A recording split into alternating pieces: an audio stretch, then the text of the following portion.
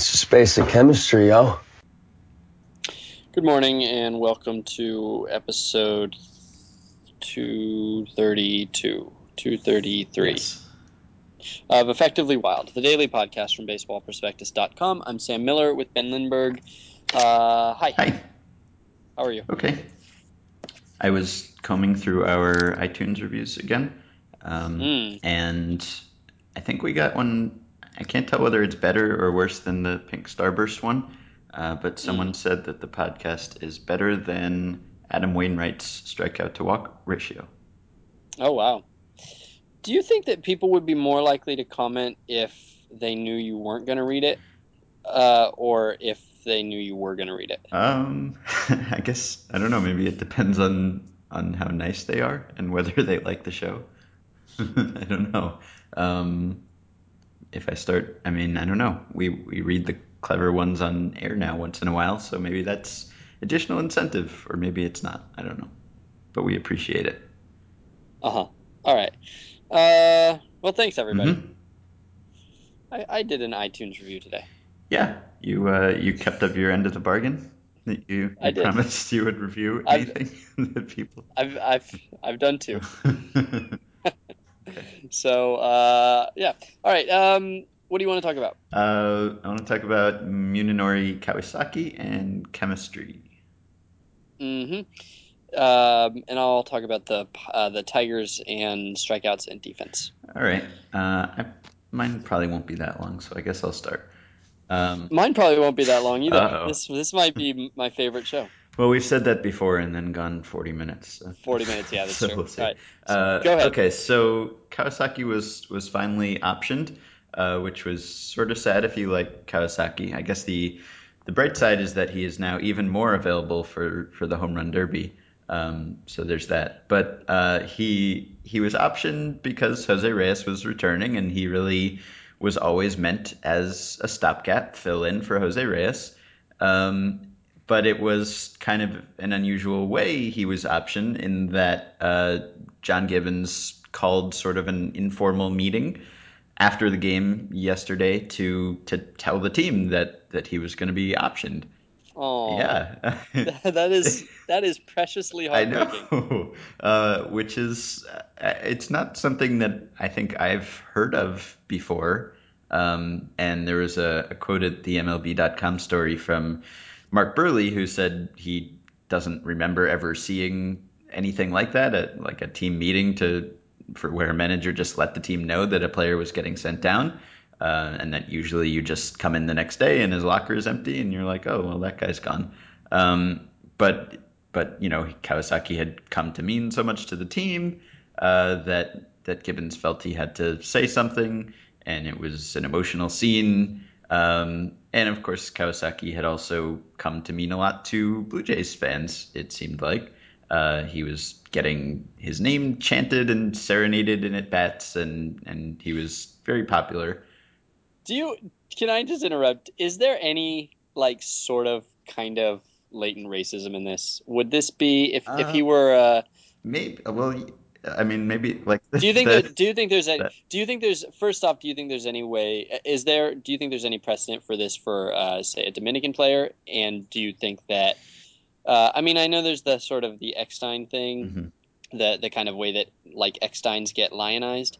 But I mean, this seems to be almost like the okay. So this is how I felt when I saw the sign language lady at the Wu Tang show, Right. right? Yes. Where like at first I was like, this is amazing. I want to be a better person. It made my day. It made it made the first 2 days. And then the third day I was like, wait, why is there a sign? Why? Like, is there anybody at that concert who went and is like really now enjoying the show like they couldn't hear. They go to these shows constantly and they're like, I don't get the fuss. Right. And then like this one person comes out and does the lyrics, which like is the least important part of a rap show. It's like the delivery of the lyrics is Mhm. significant, but the lyrics themselves mean nothing basically. And then so then I started thinking, well, this is probably Just a just play. an ironic sign language lady. Hmm. And they hire her because it's showy. And so then I thought, wait, are they just making fun of sign language now? Uh-huh. And so then it made the third day story was me being miserable, is what I'm saying. So then I wonder, like this, I know that I know that there's some racial bias in the way a lot of players are sort of presented by the media Mhm. or perceived by various factions. And with Kawasaki, it seems to be there's a little bit as of there's a I would say that there's maybe a little bit of lovable fool in the way that he is presented Yes, to us. definitely. Yeah, and I wonder. I don't know. I wonder whether it's just his personality or whether he plays that up himself. I can't tell. I mean, he always he kind of he says things that are regarded as very endearing and adorable. Hmm. And I feel like if I were an extremely marginal player like Kawasaki, if I felt like people were I don't know appreciating me more because of that, I would do more of that. I would carry around my little phrase book and say charming things all the time because uh, there's no there's no other way that Kawasaki is going to be popular. I mean, he happened to have a few clutch hits, and that helped. Um, but in the long run, he is a pretty bad baseball player.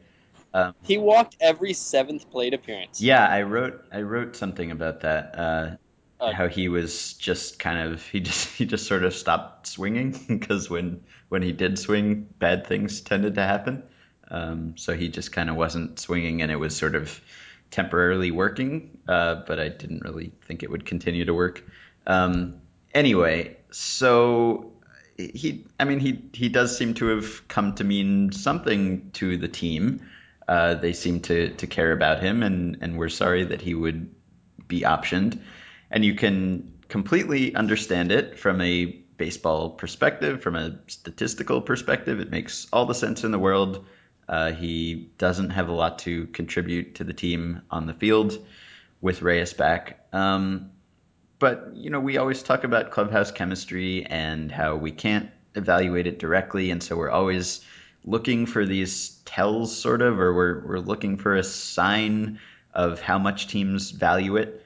And so I kind of wondered. I mean, Kawasaki seems like the embodiment of chemistry right now.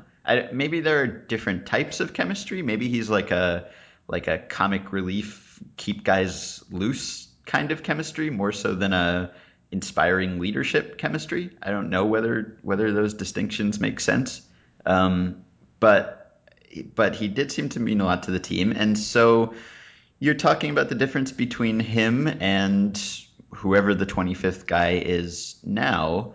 The Blue Jays have an 8-man bullpen, so presumably they could spare someone from there if they felt like Kawasaki was just contributing so much via chemistry that it would make sense to keep him around.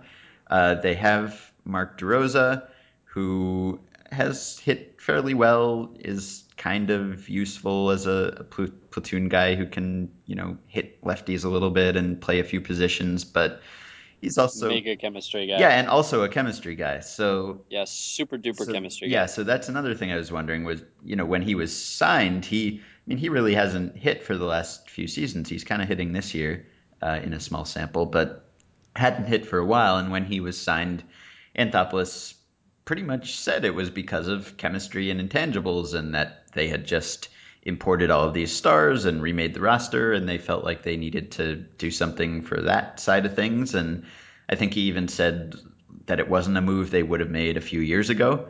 But I guess they've kind of come around on the importance of that, so they signed DeRosa.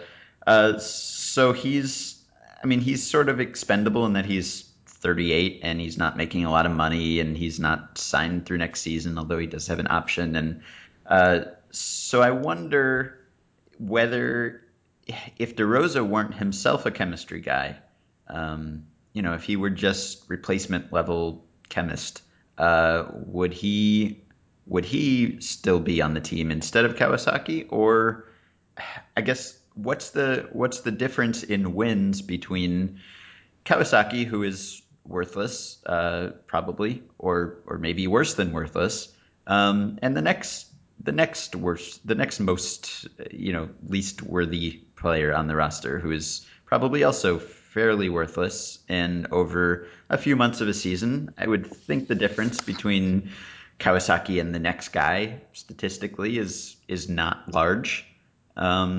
So I wonder whether that has anything to do with it. Whether in a different circumstance, if it hadn't been DeRosa, if they hadn't already kind of had a chemistry guy playing Kawasaki's position, whether they might have considered keeping him, even though he's not a very good baseball player, just because of whatever benefit that adds. And I wonder whether there are diminishing returns to chemistry. Like, is there a point at which you have a couple good clubhouse guys and adding another good clubhouse guy does nothing? You can't you Yeah, can't you yeah, can't add any more to it because you already just have good chemistry.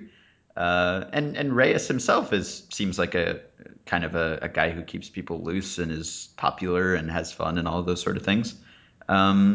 So yeah, I wondered about those things.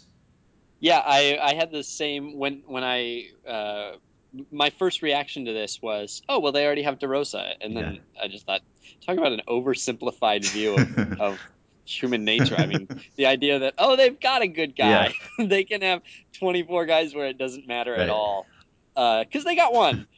So I obviously don't have answers to any of your Right. questions. So let me just spin off and ask you a question Okay. that you won't have an answer for. Excellent. You've got, let's say, you've got a 25-man roster. Let's say, in your head, just kind of imagine that all of them are ranked from 1 to 25. Hmm. One is your best player, one is, your Bautista, or your Dickey or your Reyes. Okay, and then 25 is your worst player. All right, which number guy is it best to have be your chemistry guy? If you can have one 80 chemistry player on your team, Hmm. do you want him to be the best player, the worst player, or what? Huh. I guess it doesn't seem like it usually is this way, but I guess maybe I'd want it to be kind of my star, my Yeah. face of the franchise type player. Um, just because that's probably the guy who I'm going to make the longest commitment to, and well, I don't know. I don't know whether being a good player enhances your ability to be a leader or be a clubhouse guy. Um, you hear sometimes that it does, like you can't be a leader in a clubhouse if you're hitting 200. But there are also lots of fringy players who are on rosters, it seems like, because of their personalities, or at least that's a factor in it. So I guess I would want my Batista type to be the guy. That's the guy who's going to be around longest and kind of has the most credibility because he's a really good player. And I'm Credibility, but it could be that there could be an envy there, right? You could have 24 guys who envy that guy uh for what he has and for the attention that he gets naturally. Well, if that were the case, I guess he wouldn't be such a good clubhouse guy, right? Like a great Well, clubhouse guy would be able to diffuse that envy. He'd be so lovable that no one would be able to hold it against him that he's perfect. I don't know. You're asking a lot of your clubhouse guy. I mean, it could be that, but I mean, it could be that. Like if Mark DeRosa hit, 74 home runs this year, uh, yeah, probably nobody would hold it against him, right? Mhm. I can't imagine that he would lose popularity for being awesome all of a sudden. Well, So he'd yeah, have you he'd probably have are safe. 100 columns written about his possible steroid use. If he were your star and he were your clubhouse guy, he would probably have more distractions. He would be Yeah, his attention would be being pulled in lots of different yes, he would directions. have to do interviews all the time. Although I don't know, Hmm. maybe that's a good thing. Maybe it's a bad thing. I mean, maybe yeah, maybe you don't want your star player to be the guy with 30 people around his locker every night. I mean, you're already going to have that to some degree if he's also the best quote. Yeah, that's Uh, true. I mean, there's some teams that, like we had a guest piece at BP the other day about Brendan Ryan and how he's a really good quote, and interview or reporters like to talk to him, and they go to him after games for quotes. even though he's not the greatest player. So maybe that does kind of relieve the burden on a star who's going to always have a lot of attention on him, regardless of whether he can put a sentence together or not. Yeah, yeah. And if it's the 25th guy, that guy's got a lot more incentive to keep being the 80 chemistry, Yeah. whereas the star doesn't have that incentive. It's all it's all his own choosing. Whereas DeRosa's never going to let that slip. DeRosa's going to do the batting practice equivalent of going out early and taking Just extra kissing chemistry babies and shaking hands every every day. morning. He's going to be Yeah. he is that guy. That guy visits hospitals like there's like there's no Right. tomorrow. Well, isn't it almost more admirable then if it is the star who is the good clubhouse guy? Because he doesn't have to be necessarily. It could be, it could be right. It shows his that it's not a self-serving thing. Right. It's pure altruism. Exactly. A very rare thing in a baseball clubhouse or life. There's so many layers to this. How are we? Ben? How are you and I ever going to run a major league franchise if we can't answer this simple You question? know. Well, I'd be interested to know what teams think about this sort of thing. I might go. I don't know if we. Do you think that you could identify I mean, obviously you couldn't do it accurately because you wouldn't know. But do you think that you could identify the clubhouse chemistry guy on every team if you looked at the roster? Uh, no, not on every team. Um, but probably on more than half of them, I guess. Just from reading things over the years and guys having certain reputations. I don't Uh-huh. know that I could tell if I just stood in a clubhouse on a team that I don't know, like a minor league team where I didn't know anyone, and just watch their interactions and conclude who was the clubhouse guy. No, I know. I mean, looking at like if I showed you the Tigers roster, would you go, "Oh yeah, well of course it's Cabrera or whatever." Yeah, I think yeah, If maybe you we should do that on a future show. maybe we should. Is it if I showed you the Tigers roster, would you say it was Cabrera? I'm looking at the Tigers roster. Isn't I guess Torrey Hunter? Oh yeah, yeah, sure. Yeah, Now it's definitely Torrey yeah. Hunter, of course. Although, yeah, All I right. guess so. Although I don't know whether he commands the same instant respect there that he did on a team that I he's don't. been on for a while. I'm not asking if we could name the actual clubhouse guy. I'm asking if Just we the could name the guy reputation who is guy. yes, the guy who wears the clubhouse guy Hmm. label in public. Hmm. Yeah. Yeah, that'd be fun. All We should right, do that on a show. or something. Hmm. All right. So speaking of the Tigers, Okay. on episode 37 of our podcast, which by the way I listened to, and we were so low energy. So bad. I listened to a clip the other day. I guess it was the one where I was pulling the clip of me picking the Orioles not to win a World Series ever, and I couldn't believe that anyone is still listening to the show who might have been listening to it then. No, well, it's we can make fun of the idea of you begging for iTunes comments, but in fact, early on, a lot of the iTunes comments were like, "Great show," except Ben Lindbergh died during episode Yes. two, and they keep What recording. drugs are what drugs are they taking before each And episode? and and to his credit, Ben took that seriously, and I think I took it seriously too. I And enjoyed uh, I enjoyed every one of them, but it did it did dawn on me that maybe I should try to turn up the energy a little bit. There's only so much that I can do, but So episode 37, we talked about the Tigers defense being exactly what we thought it would be, yeah. which is Uh-huh. terrible. And it's still bad. It's 24th in baseball and UZR, and I think it's around the same in other metrics. So it's a bad defense. Um, the other thing, though, that you've heard about the Tigers is that they have phenomenal pitching, and in particular, they're on a record-breaking strikeout pace. They are striking out more than a batter an inning as a staff, which is like would be the scariest thing in the world to find out in 1988. Like someday there will be a team that strikes out a batter per inning. It would shock you. And there's Um, a thing like I just looked at our defensive efficiency report, and they are second to last. okay, there you go. And wasn't is there's a thing where high strikeout pitchers or maybe high velocity pitchers, and they have both. I think allow lower BABIPs, I believe. I guess because of weak contact or whatever. So if that's the case, then that makes them look even worse then, because Yeah. they have an excellent pitching staff and they still don't rate well defensively. Yeah, so and all five of their starting pitchers have a ERA that's at least a half a run worse than their Hmm. FIP, and in some cases much worse.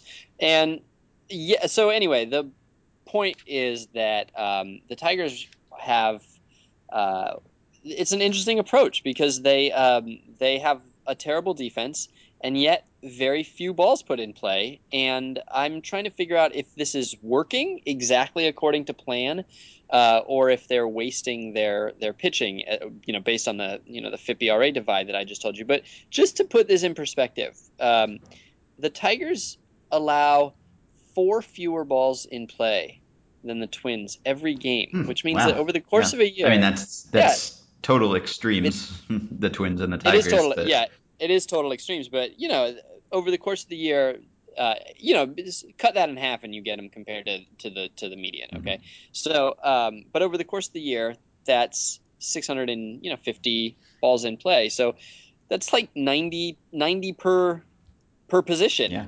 And so I just wonder whether this is an inefficiency, being able to ignore defense is an inefficiency, or if strikeouts are so kind of like front and center and impossible to get at any sort of discount rate that it doesn't make sense to do this, and that you're probably overpaying for your pitchers to try to do this, Hmm. if that makes sense. Do you know what I mean? Yeah.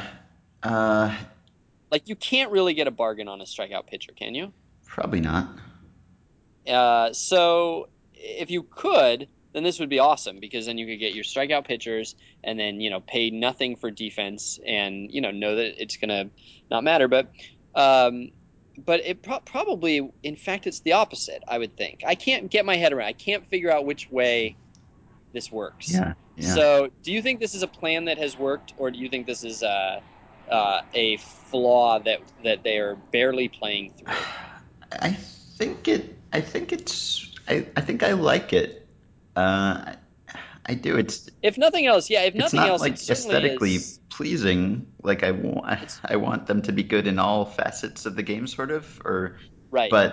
But I think it's sort of smart not to get too hung up on the defense Hmm. because yeah, it's less important for them than it is for any other team. Um, it's- Yeah. Okay. Yeah. I think you've clarified this in my brain. Yes, it is. It might not necessarily be a great like it might not be a strategy that saves you a ton or anything. But once you've got one, then the other half is very complementary. yeah, So if they had this strikeout staff and they knew they had the strikeout staff, then it makes a lot of yeah. sense to sort of semi punt defense. And if they start with the awful defense and four DHs, then it makes a lot of sense to go get strikeout pitchers instead of getting a bunch of contact pitchers, Yeah, and right? they are always the team that drafts big guys who throw hard and get a lot of strikeouts. So that I mean, it seems like that is their strategy for acquiring pitchers and developing pitchers, and seems like a fairly smart strategy. It certainly produced a good staff. So yeah, if you're gonna do that, then I think it makes some sense. Yeah. Yeah, So maybe not brilliant, maybe not revolutionary, but certainly smart. It's smart. It's working with what you've got. Do you think it puts them in a cycle where it's hard to get out of this because it's hard to rebuild a defense all at once and it's hard to get away from a pitching staff all at once? So now they kind of have no choice but to just keep doing this to a greater and greater degree until they explode. Uh, I don't know. I guess I mean it's working very very well for them, so they don't have a lot of incentive to try something different. I don't know. I mean, I guess once it could get to a point. I mean, eventually Cabrera is really not going to be playable at third, even for them, and maybe Fielder will get to that point at some point during the life of his contract, and then there will be some kind of logjam, uh, and maybe you have to go with a couple more defensively oriented people at some positions. I don't know. I don't know that they're locked into this forever. Um, But I guess with the current core, they kind of are, and that's okay. Yeah. Yeah. All right. Yeah, I'm okay with it. It's fun. Yeah, that actually reminded me when you brought up episode 37. Episode 38 was when we talked about Omar Vizquel and how and basically at what point clubhouse chemistry can't cancel out being bad at baseball. And he was on the Blue Jays, so this is probably exactly the example I was looking for. Omar Vizquel last year was 45 years old. He hit 235, 265, 281, which is Kawasaki-esque, maybe worse than Kawasaki would do. He got into 60 games and got 163 plate appearances, and he was on the roster all season. He was never optioned. He was just always there, not really playing, not playing well when he was playing, but they kept him on because he was the veteran mentor type who would, I don't know, teach people how to play shortstop and conduct themselves well and all that sort of thing. And clearly they valued him enough to keep him all season. So I guess maybe that answers it. If they would keep Omar Vizquel at age 45 on their roster all season, and to be fair, I guess that wasn't a competitive team, so maybe that changes things. They are expected to win now. So they probably, I mean, they didn't try to bring Vizquel back as far as I know. So maybe that makes the difference, and they wouldn't keep a 45-year-old Omar Vizquel on the current Blue Jays team. But I guess that's kind of the analog. So maybe in the same sort of situation, if they didn't have a DeRosa, they would keep a Kawasaki. Yeah, I was trying to look up an Omar Vizquel fun fact, but I didn't get there in time. Okay. All right. We're done then, I guess. All right. Good. Okay. One more show tomorrow. Send us emails at podcast@baseballprospectus.com.